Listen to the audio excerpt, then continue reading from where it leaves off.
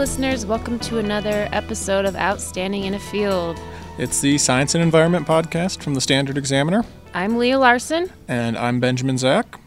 In this episode, we are going to explore some pretty controversial territory. Yeah, this is a battle for public lands and trying to find space for both a native and non-native species here in the West. Yep. Today, we're exploring the conflicts between the sage-grouse and the wild horse herds that we have here in Utah and throughout the West. And so to tell this story, we went on a long journey to try and find both in the field, far out in the West Desert of Utah.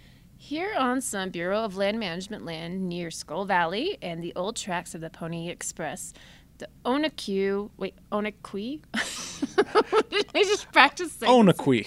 Did I just practice O-N-A-Q-U-I. Yes, the Onaqui Wild Horse Management Area and the Sheep Rock Mountain Sage-Grouse Lex intersect. Our guide for this trip was a professor. I'm Terry Messmer, and I'm an extension wildlife specialist and professor at Utah State University. Messmer studies all kinds of wildlife, but has a reputation for being one of Utah's top sage-grouse experts. Which means these days he's also heavily involved in the wild horse issue. We piled into Terry's truck and went for a log drive out to the Onaqui while he gave us some background on wild horses and their impact on the range. It may be the single most important issue facing public land management in the West. Wow. I thought of the proverb, for want of a nail. You know, the thing is for want of a nail, a shoe was lost for want of a shoe. A horse was lost for want of a horse. A rider was lost for want of a rider. A battle was lost for want of a battle. A kingdom was lost. And so it kind of the snowballing effect of because you make one decision thinking that decision is the right decision. Well, there are consequences of that decision. I have personally never heard that proverb before, but Terry Messmer is kind of a well of trivia.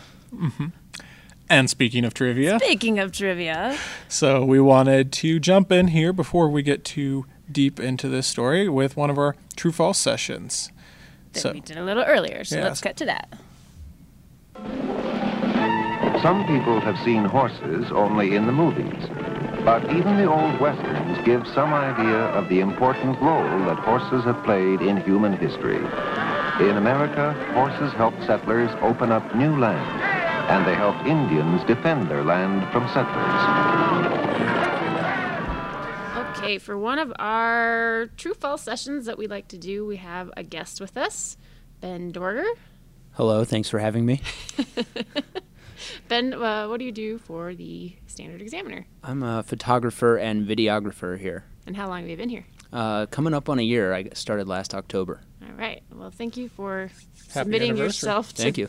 to our true-false extravaganza. Okay, so the topic is wild horses. Ooh, wild horses. All right. And sage-grouse. And sage-grouse. Okay, true or false, Ben Dorger? Horses are native to North America. I would say false. They're not native to North America. They were brought over here by the Europeans. Wow. Yes, it was a trick question, but you are not wrong. Yes, horses were once native to North America, but they went extinct about 10,000 years ago. And then they were reintroduced by European explorers, like you said, around 500 years ago. Cool. All right, Ben, Zach, want to take the next one? All right. Our other animal, sage-grouse, are native to North America. True or false? False. Wrong. True. They are native. Bummer. Yeah. Okay, true or false, sage-grouse are endangered. True. That is also false, but they came very close. Almost. Close. Okay. The Obama administration decided not to list them in 2015 to the relief of many ranchers and state land managers. The birds, however, have lost about half of their natural habitat in the West. They like the sagebrush. That's why they're called sage-grouse. Gotcha. Okay. Now I'm getting a better idea. All right. Here. Okay. Cool. Follow-up. Wild horses are also on the decline. True or false? I think that's true. That's also false. false. Oh, no. I'm doing bad. I'm losing a lot of respect for you here. Darn. actually, wild horses are doing pretty well. Their populations double every 4 years, which is causing some conflict. Well, that's good.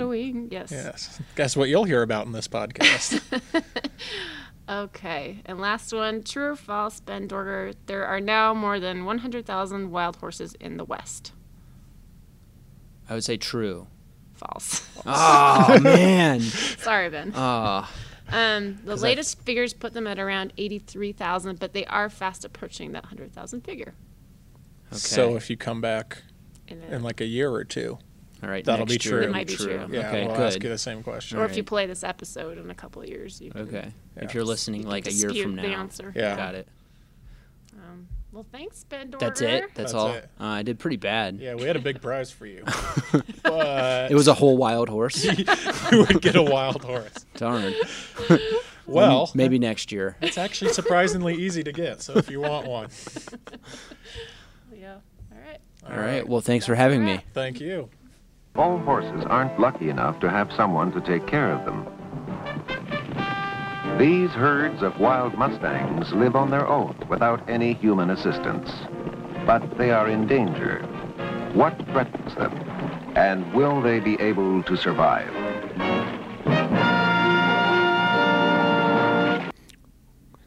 Let's jump back into the field with Terry. When we started talking with Terry, he got right into some of the controversy and the big questions surrounding horses. There's nothing he shied around. Nobody wants to slaughter horses. We don't like to do that. I mean, but what's the alternative? You know, I mean, we euthanize almost 2 million companion animals a year, dogs, cats. We slaughter 9 billion livestock, chickens, turkeys a year, and so where do horses fit into this thing? Okay, listeners, when Terry mentioned slaughtering horses just now, what was your reaction? Were you disgusted? Were you outraged? Were you appalled?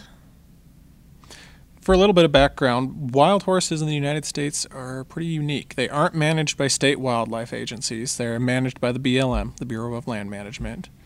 BLM was given this management authority with the Wild and Free-Roaming Horses and Burros Act of 1971. And at the same time, horses also aren't native, despite seeming like this intrinsic icon of the West. On the Onaqui Wild Horse Management Area, BLM currently estimates a population of 450 wild horses, but they are, according to that act we mentioned from 1971, the levels that they're supposed to be at is like between 121 and 210 horses. And wild horses tend to double their population every 4 years. So what are we supposed to do with all these horses crowding the range? Well, this isn't just a problem on the Onaqui or in Utah. It's a problem for much of the rangeland in the West. These non-native horses are destroying habitat used by native animals like the sage grouse. And they are also competition for livestock. The problem you have is that you have a horse management area that's defined. And guess what? Horses can't read maps. They can't. And there's actually an interesting study in there out of Wyoming where they're starting to put GPS transmitters on horses, and they're finding that a lot of these horses are spending a lot of time on private land and where there's water, where there might be better food, and so they move a lot. And so even though you've got this designated boundary, they're moving. We're going to go to an area called the Government Creek Lick. And the Government Creek Lick is part of the Onaqui. And it's poor habitat for sage grouse. It's really poor habitat. And it's going to even look worse this year because of the drought. You know, a lot of cheatgrass and stuff. And cheatgrass, if you don't know, is another non-native species that's having a big impact on rangeland out in the West. It's not native, and when it's not nutritious for animals gets either. Into areas, it sort of takes over, outcompetes a lot of the native grass and shrub. Also really changes the way that fire works in these ecosystems. And yeah, it dries out really fast and really early. Drives a lot of wildfires. including the ones we've seen on the range this year and in years past. So slaughtering horses has pretty much been off the table since 1988 because wild horse advocacy groups are so thoroughly against the practice. And the last horse slaughterhouses in the U.S. closed in 2007. Instead, what the BLM is doing is they round them up, take them to holding facilities, and try to get them adopted. But that's not working anymore. Surprisingly, when they first started the adoptions, they adopted quite a few, and there's been about 40,000 adopted, but we've reached a saturation point of all those that were going to adopt horses did, and so if they adopt 2,000 a year, they're probably lucky. Now, BLM has also been temporarily sterilizing the horses with a vaccine called PZP. But the BLM says it's expensive, and it's an expensive program to administer. They shoot horses with little darts, and they need to do it every year or so because it wears off. And ironically, PZP is extracted from slaughtered pigs. BLM has proposed permanent sterilization of the horses, like spaying the females, for example, like what you would do to your cat or dog. But horse advocates don't really like that idea either. Yeah, some of them say it takes the spirit out of the animal, plus no one is monitoring their health after the surgery. Terry went into a little more detail about the other options BLM is looking at to manage horse herds. there are 4 options they've identified. The first option is kind of go back to euthanasia, unrestricted sale. The second option involves massive use of PCP and fertility control. The third option involves sterilization, and then adoption incentive combined, and the last option is basically all sterilization, massive sterilization. But all of these will take, even the shortest option would take 8 years to reach AML. But 8 years? I just said that the population can double in 4 years. And so, it's kind of like this thing about, Nero was nowhere near Rome when it was burning, but you hear the thing about, Nero fiddled while Rome was burning. And that's kind of the scenario that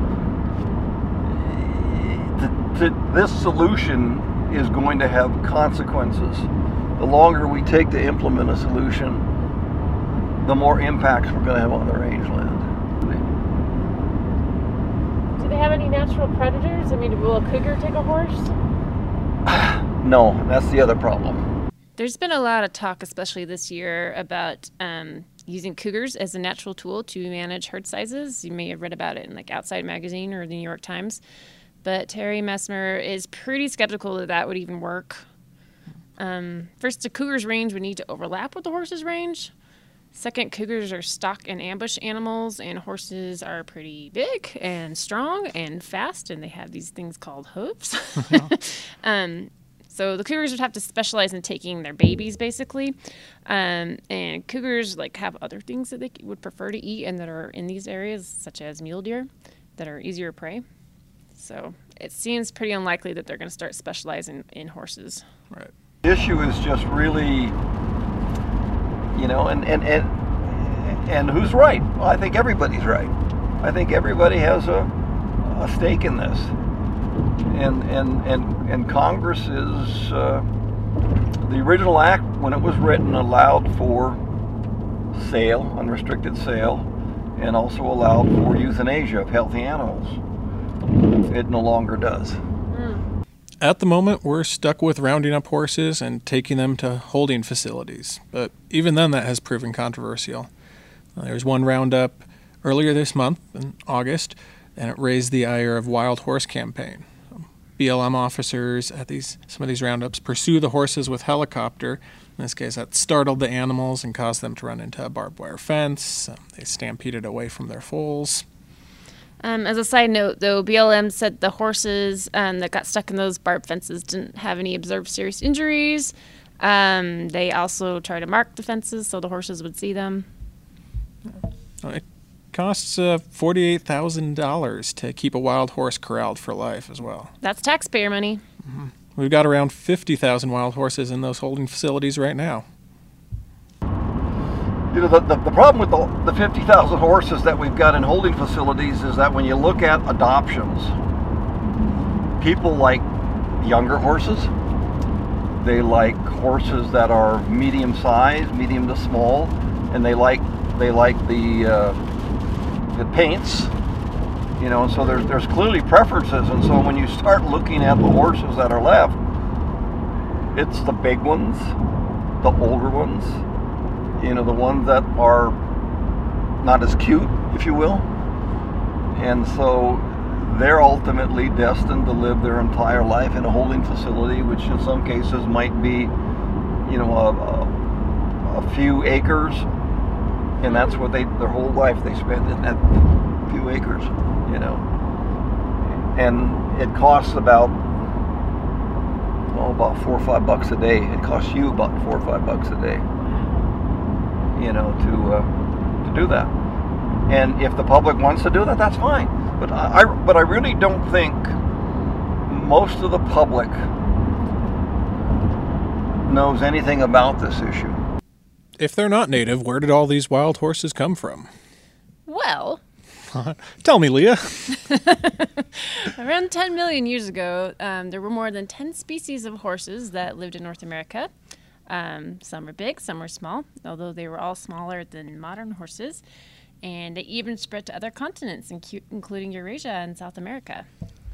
Then, about 10,000 years ago, the horses in the Americas went extinct. The likely culprits for their disappearance were a changing climate and humans who probably hunted them for food.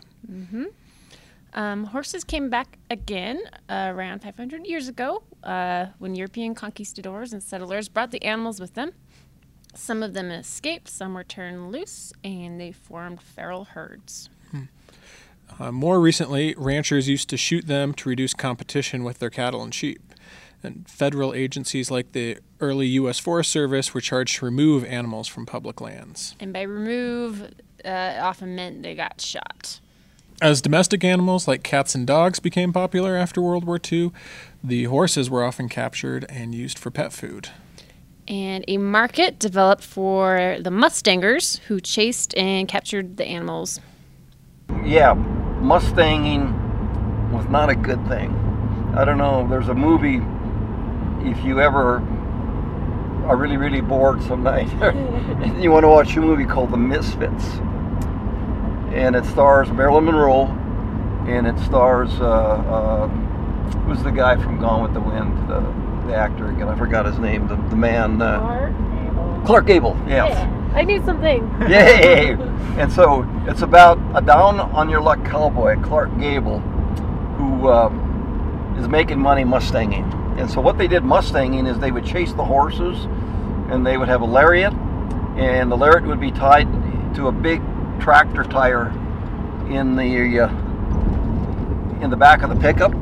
And so when the lariat would go around the horse, it would feed out, and when it stretched, it would pull the tractor tire off the truck, and the horse would topple. Not a good way to face reality. And so anyway, but that's what people would do in mustanging. They would, and in that case, they could catch horses, they could sell to a slaughter plant, they could sell to some other ranchers, but it was a way of making some money. Honey, I just round them up and sell them to the dealer, always have. And there's no need to look at me that way. Now you're looking at me like I was a stranger.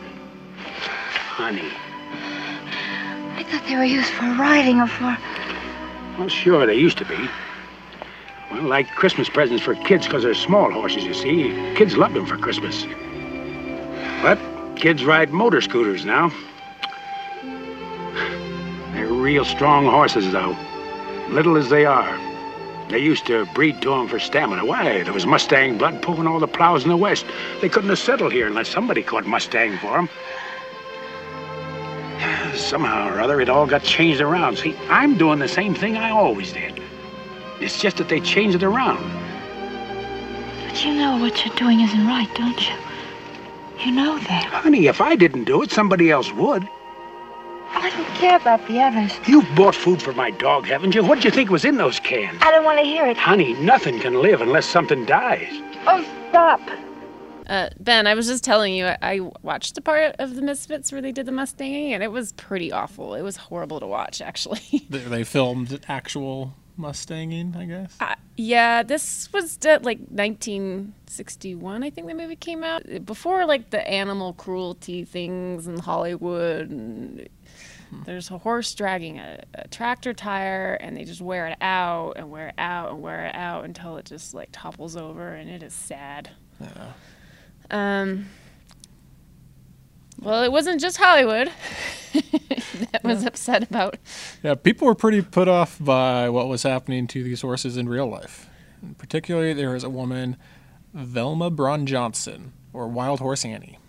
Wild Horse Annie said, we got to stop this.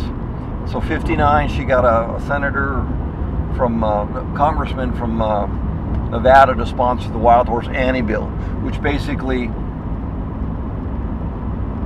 prohibited mustanging, chasing, harassing horses and stuff, but it didn't manage them. And it wasn't until 1971 where she also orchestrated a campaign and got a bunch of school kids to write letters to Congress, and then they passed it unanimously, and it was Richard Nixon signed it, and so, but that gave BLM the management authority to actually manage wild horses. Which leaves us where we are today. Yeah, as we mentioned before, the 1971 Act set appropriate management levels for the different wild horse and burro units, including the Onaqui. But horse populations have far exceeded those levels. That's creating clashes with the native animals that also call the range home, specifically the sage grouse. It's really a matter of the habitat. The same things that sage grouse desire, horses eat. You know, the forbs and the grasses in the early spring, areas where the riparian areas, where what they do with when the chicks hatch, sage grouse tend to seek out these riparian areas, and horses love riparian areas, and so that's where really the conflict comes in. I mean, horses don't eat sagebrush. Well, they in the winter they probably will. I mean, there are some sagebrushes that are somewhat palatable, but basically a lot of the damage comes with the density of horses, the destruction of the soil, the habitat, and changing the entire vegetation from desirable grasses and forbs to annuals. And then when you start doing that, you also get fire. After the Ice Age, the sage-grouse were able to live on this environment where there weren't horses, but there were lots of bison. How were those two able to survive together? Bison are different than horses, but they're very heavy grazers as well. We asked Terry about this. Bison were herd animals, okay? And so bison would go through an area, hit the grass, and they would move on.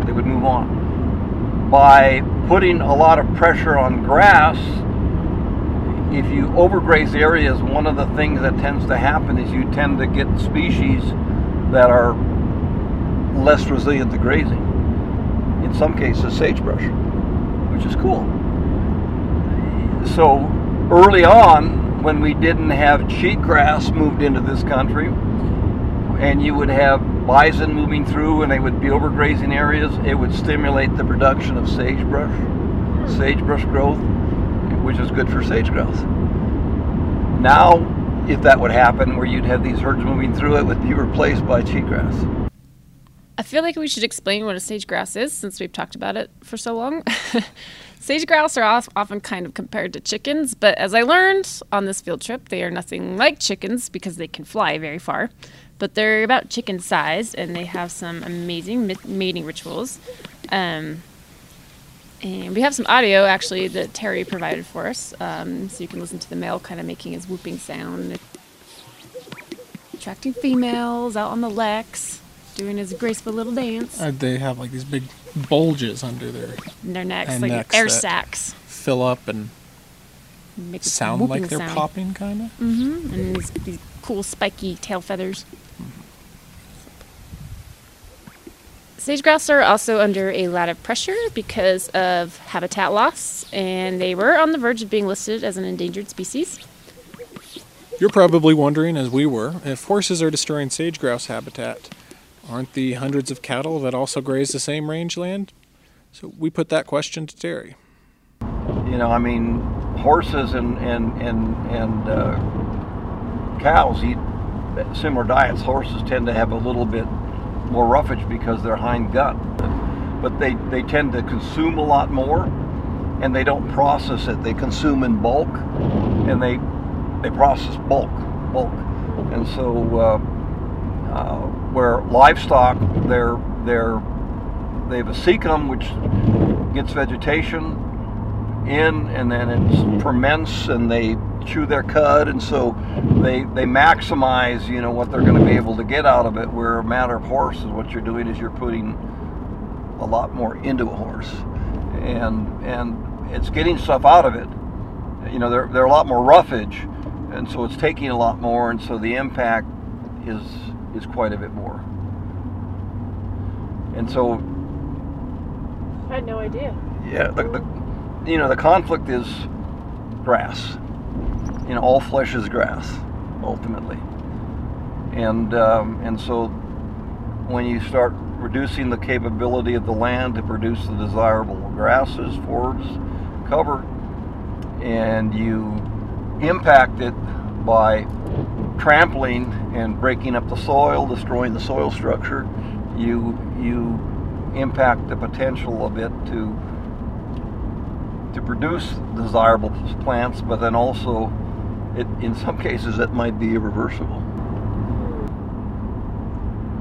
Do you worry though, you talked about wanting to reach out to the public and educate them on this issue, but do you worry people are going to find horses a little more charismatic than sage-grouse? Yeah, and why? I mean, why do horses have such a special place in human psychic? I mean, we talked about euthanasia, we talked about cats and dogs and hamsters and all that, and I mean, everybody likes a puppy, right? But when you start thinking about horses, is it a matter of that, when we look at manifest destiny, if you will, the settling of the West, horses were such a big part in the survival of our Native American tribes, of manifest destiny, and so you have an animal that is powerful, strong, and much more strong than a human, but humans have been able to tame it and harness it and put a bridle in its mouth and ride it, and so it's this kind of unique trust thing. Terry is particularly concerned about this sage-grouse population that overlaps with the Onaqui. He's had around 30 students that have helped him study sage-grouse, and a few years ago they found several new leks in the area. And I'll jump in here. A lek, L-E-K, is kind of a mating grounds for sage-grouse, where large groups of them congregate in one semi-open area. In 2006, one of his students counted 180 males on a lek in this area. And jumping in once more, scientists who study sage-grouse tend to count populations by counting the males, just because the birds hide so well. The males are easier to see and count on these leks, and then you can get a larger estimate about if there's this many males, there's this many females. There's usually like 2 or 3 females per male, so they can make an estimate. Anyway, so his student who found this lek, they figured, that, wow, they're doing really well out there. But then in the last few years, they noticed their numbers started to decline. And Terry thinks it was largely due to a predator, the fox, which likes to eat their eggs and is also not native to the area. They're also concerned about some land use treatments. There are federal programs that are paying landowners to treat sagebrush. So these projects are being done and eliminate the habitat. Because sage-grouse need the sagebrush. So in 2015, Terry and his students only counted 23 males. With Terry Mesmer's help, they did some habitat restoration in the area, and they also brought in new birds from other leks to boost the population. He and his students put radio collars and GPS trackers on the birds to keep an eye on their movements. We know 24/7 where those suckers are, and so we can see these things. But then the other thing was, wait a minute, we got a low population, sheep rocks, to get out there, you really got to pack a lunch. I mean, we don't think there's any connectivity with any other sage-grouse populations in the West. It's an island. And why is it an island? Well, because you got something called Salt Lake City and the Salt Lake Valley, and all of this used to be connected and used to be sage-grouse habitat. It's gone. It's probably not going to come back, and you could just look, the development that's ongoing. This is why the sage-grouse almost were listed as endangered, because they've lost so much of their habitat, mostly due to human development and fragmentation of their historical range. At one point, 500,000 square miles of sagebrush stretched across America, and now only about half remains. Terry says there are probably about 500,000 birds on about half of the habitat that they used to cover. He figures before there may have been roughly around 2 to 3 million birds before, but it's hard to know for sure. Other estimates in the news you might have read put it around like 60 million, but he thinks that's an overshoot. How long does a sagebrush usually live? We have some birds we've had radio collared and replaced the collars that have lived 6 years, and then the collars died. So you could maybe 6 to 8, and that's really, really good. You think about where these birds live. Holy cow! When you get these drought cycles and stuff, there's some years that the birds might say, "Hey, I'm not going to nest this year." They have very low numbers of eggs, 6 to 8, and so we don't have a whole lot of re-nesting because they're really so tied into the green. After arriving near the Onaqui, we picked up one of Mesmer's current students. Melissa Sheilak, student, USU. Melissa has been tracking the birds for the last few years as part of her PhD studies.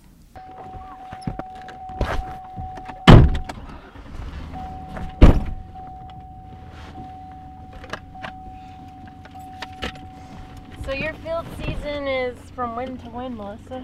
So it starts towards the beginning of March, and it goes to whenever some of our last females with chicks reach 50 days post-hatch, and usually that's around the end of July for me. So it just finished actually last week. Oh. So, but I'm still out here getting some mortalities and getting some other locations. We can go straight. As we barreled down a very bumpy BLM road out there in the West Desert Range, Melissa explained to us how she is able to catch the birds and get them radio collared. The process involves 2 people going out at night on an ATV. You'll have one person who's the spotter, and they're shining a light to find the birds, and then also that light will stun the birds once they're caught in the beam of light, at which point the second person, a netter, catches them with a net. After that, they're able to collar these birds, and depending on what they're doing at the time, they either release them or they might transfer them to another lek that could be hours away. So all in all, these make for pretty long, grueling nights. It's a very active form of trapping, to say the least. But Do sage-grouse, do they squawk? they don't really squawk. A lot of the ones that I've caught, they're kind of silent, but the males every once in a while will have this really nasally, bubbly sound. I don't even know how to mimic it or describe it really, but they do have different personalities. they do. There are some females you will capture and they will try to kill you. No, I mean really, they'll anything open they will pick at, they will scratch at, they will, and so I mean we've had some females we've attempted capture 3 or 4 times and lost a lot of feathers, but they are so angry.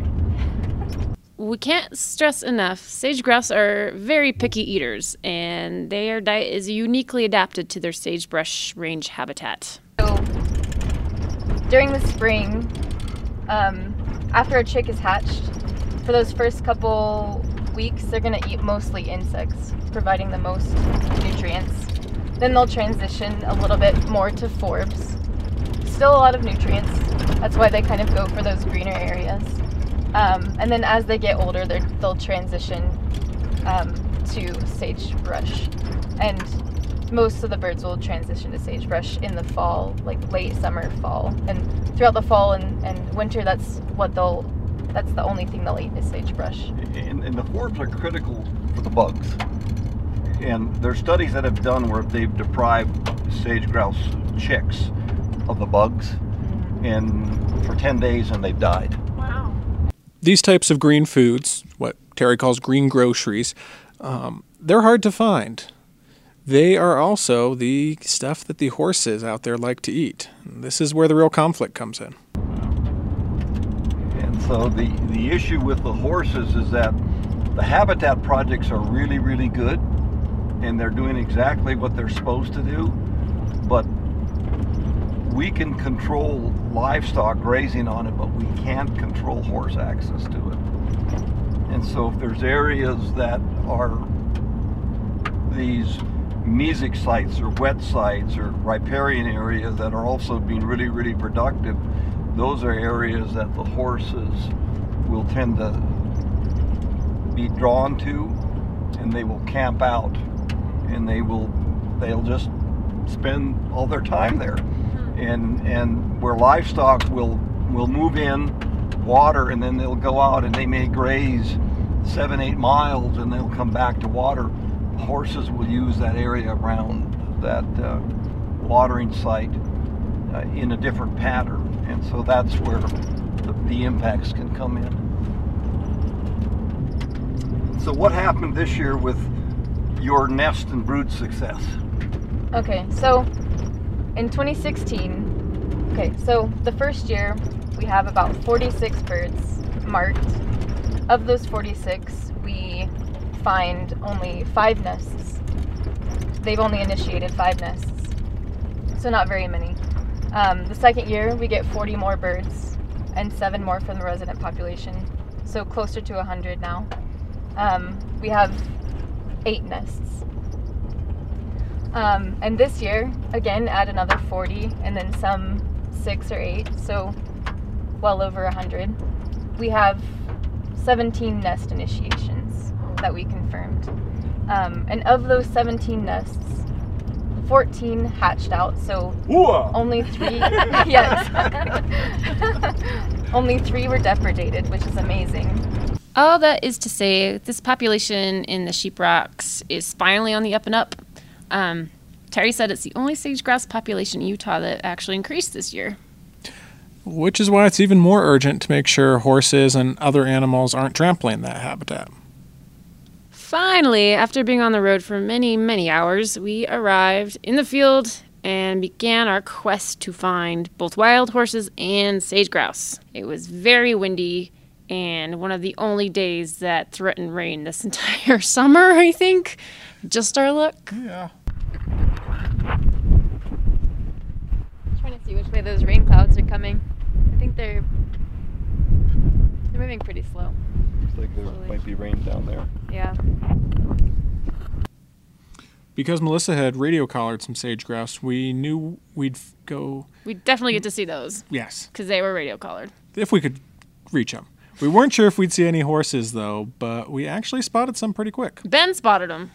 I got a ride in the back of the ATV where I had a good view and a lot of dust.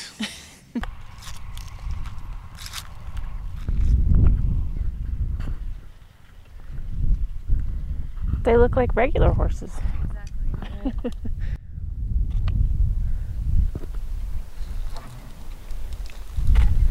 Just a little scruffy.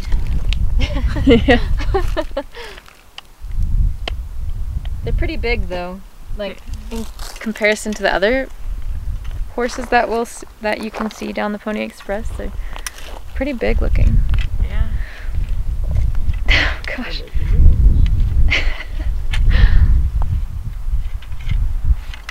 They're not as skinny as I thought they would be. These ones have a lot of good forage. The ones down the Pony Express, they look really mangy and terrible because all they have is cheatgrass. There's no nutrients in that stuff, but they can live off of pretty crappy food. Oh, they're bucking! They're bucking! Hurry, get a picture!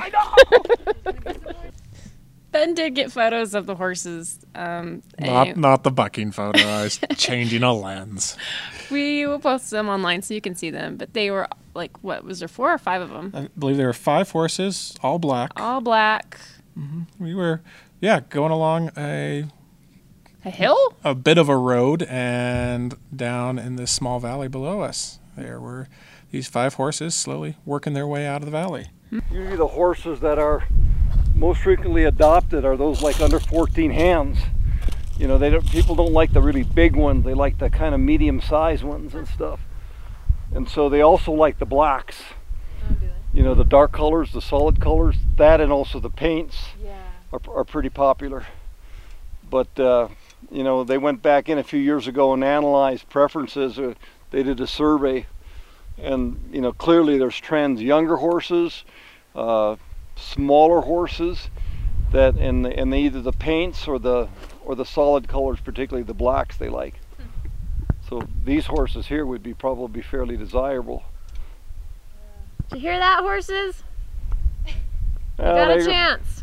They're kind of happy where they're at. But there is something missing. You don't see any foals. No. Yeah. You ready to sing the Rolling Stones, Ben? I feel like you do better on the singing on these podcasts.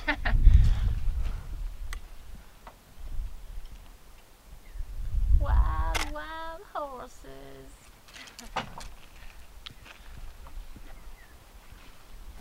We'll ride them someday.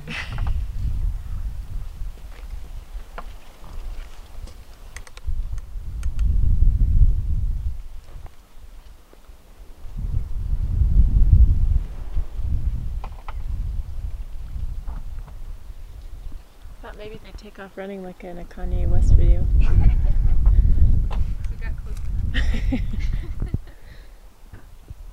Like that's your reference for running horses. Well, we found the horses pretty fast, but the sage grouse proved a lot more difficult to find. Melissa was a great guide, though. We rolled all over the range in this ATV until she got a better signal. Further up the mountain. Yeah. Trying to get a signal off of Melissa's radio, so I had a big telemetry antenna.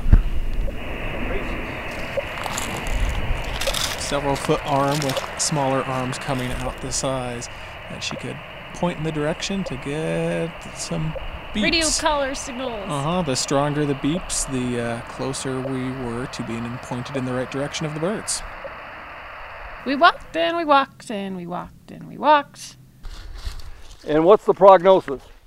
They're on that hill, but I don't know whether it's the upper half or the lower half. Okay. So it'll be a hike if we want to go. Well, let's take a little hike. Okay, sounds good. And hiked and hiked and hiked. Oh, I got a cactus. Did you? Yeah, I'm alright though. Oh no. I just gave it a love tap.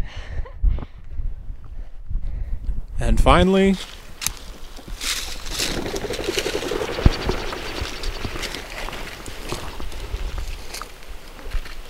as we were overlooking one small valley, we flushed out a male. What was that first one? A male first, and then a little later 2 females. Yep. We did not get a good look at them. We did not. They're quite fast. They're fast, They and fly. they are very much Flying species. camouflaged as well. Oh yeah, that's true. After our sage grouse sightings, we started making our way back to the ATV and back down the mountain to the car as well. We kept an eye out for the horses, but at this point they were Nowhere to be found. nowhere to be found. I saw them like 3 times, but they all ended up being black cows. With this landscape, you know, and I don't know, there's probably other bands up in here. Wait, no. Is that them? Are they there? Nope. Oh no, it's a tree. Never mind. A tree looks like a horse head. And Yeah. not horses. Or a tree. Yeah. So made it back to the car and started our long trip back home. I don't know about you, Ben, but I sure learned a lot working on this episode. Things I had never considered before. Yeah, horses are always one of those things that, like, I know they're out there. It's very strange for me to look at these, having looked at a lot of things that are treated like wildlife and a lot of animals that are treated like livestock. And It's odd to me that we treat this specific animal, so specially and almost so like reverently. It's not from here. It's not living lightly on the land per se. We used to, I mean, thousands of years ago, but still, we used to eat them. We used to turn them into dog food, and now... And there are still people around the world who eat them. And use them for dog food. In fact, Terry was telling me that a lot of zoos still get them from Canada and use them to feed their lions and their tigers. So I don't know what happened. What happened to us? Like, why did our attitude about horses change, and why did it persist? Who knows? I wish I had an answer there. I'm sure a lot of people wish they had answers. I've definitely been rolling that thought through my head a lot. It's just so interesting for me to see. I think especially out there when the horses that we saw were actually very close to some cattle, and we mistook one for the other a couple times because there happened to be a lot of black cattle, and we only saw black horses. And yeah, they have such a similar history, but they are treated in completely totally different ways. Well, and that's the other thing. Seeing them, like, I was so excited to see a wild horse, but I have to say it was pretty anticlimactic. I mean, they just look like a horse. Yeah.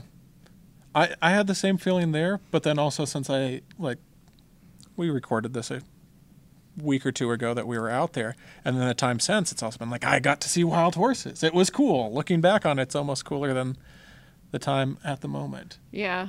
And it's also interesting to compare to other... But if I just saw them on the range, I wouldn't have necessarily... I would have been like, oh, somebody's horses are out there. Right. You know what I mean?